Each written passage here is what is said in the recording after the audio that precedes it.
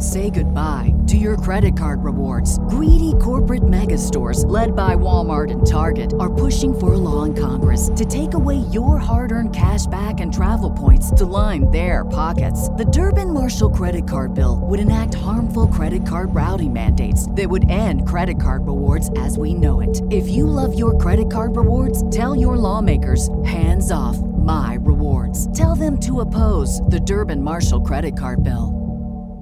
Saving money on exterior wall lights. Now at Menards. Find your style with Patriot Lighting. Exterior lights enhance the look of your home. Choose from over 50 options from Patriot Lighting. Now through May 19th, get $10 instant savings on a single qualifying purchase of $100 or more on in-stock outdoor wall lights. Check out our entire selection of outdoor lights and see the rest of our deals happening now on Menards.com. Save big money at Menards.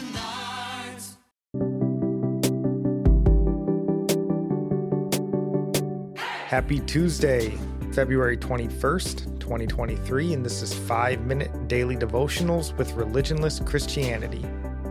Today we're going to be reading from Luke chapter 20, verse 17 and 18, finishing out the parable of the wicked tenants. And it reads, "But he looked directly at them and said, 'What then is this that is written? The stone that the builders rejected has become the cornerstone. Everyone who falls on that stone will be broken to pieces, and when it falls on anyone, it will crush him.'"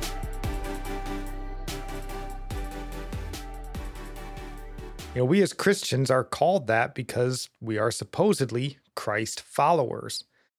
Easton's dictionary says the name was given by the Greeks or the Romans, probably in reproach to the followers of Christ.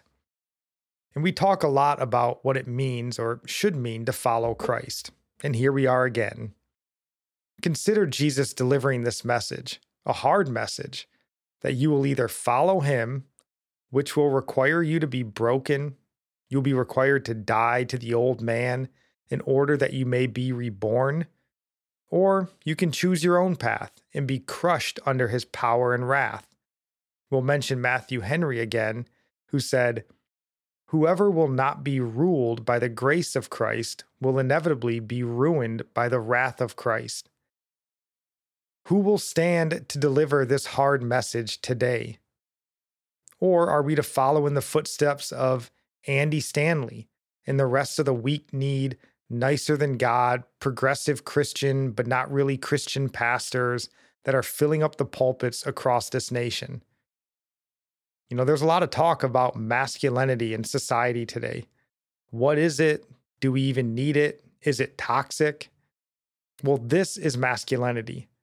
Looking a man in the eyes and confronting his sin.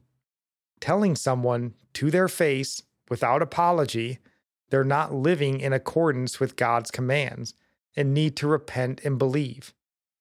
Wherever the world and culture conflicts with Christ, the world and the culture is wrong. We say we're Christ followers. Well then, let's start following Christ. Confronting sin would be a good place to start. And if your pastor doesn't have the spine to do it, pray for him, and then you go and do it. I think Matthew 16 clarifies this more, starting in verse 24. Then Jesus told his disciples, "If anyone would come after me, let him deny himself and take up his cross and follow me. For whoever would save his life will lose it, but whoever loses his life for my sake will find it. For what will it profit a man if he gains the whole world and forfeits his soul? Or what shall a man give in return for his soul? For the Son of Man is going to come with his angels in the glory of his Father, and then he will repay each person according to what he has done." So, what have you done? What have we done? Have you fallen on the rock that is Christ and lost your life but found your soul in Christ? Or have you clung to this temporal life and lost your soul and have no reward after this life? We will be repaid for what we have done. Did we reject Christ or did we receive him? May we cling to Christ, our solid rock, and be found clinging to him still on our last day. Yep, only those who endure to the end will be saved. And our psalm of the day comes from Psalm 145, verse 5. On the glorious splendor of your majesty and on your wondrous works I will meditate. Our proverb today comes from chapter 21, verse 13. Whoever closes his ear to the cry of the poor will himself call out and not be answered. And I'll end praying for you from Psalm 145. May the Lord show you he is gracious and merciful, slow to anger and abounding in steadfast love, that the Lord is good to all, and his mercy is over all that he has made. May you know the Lord is near to all who call on him in truth, that the Lord preserves all who love him. God bless.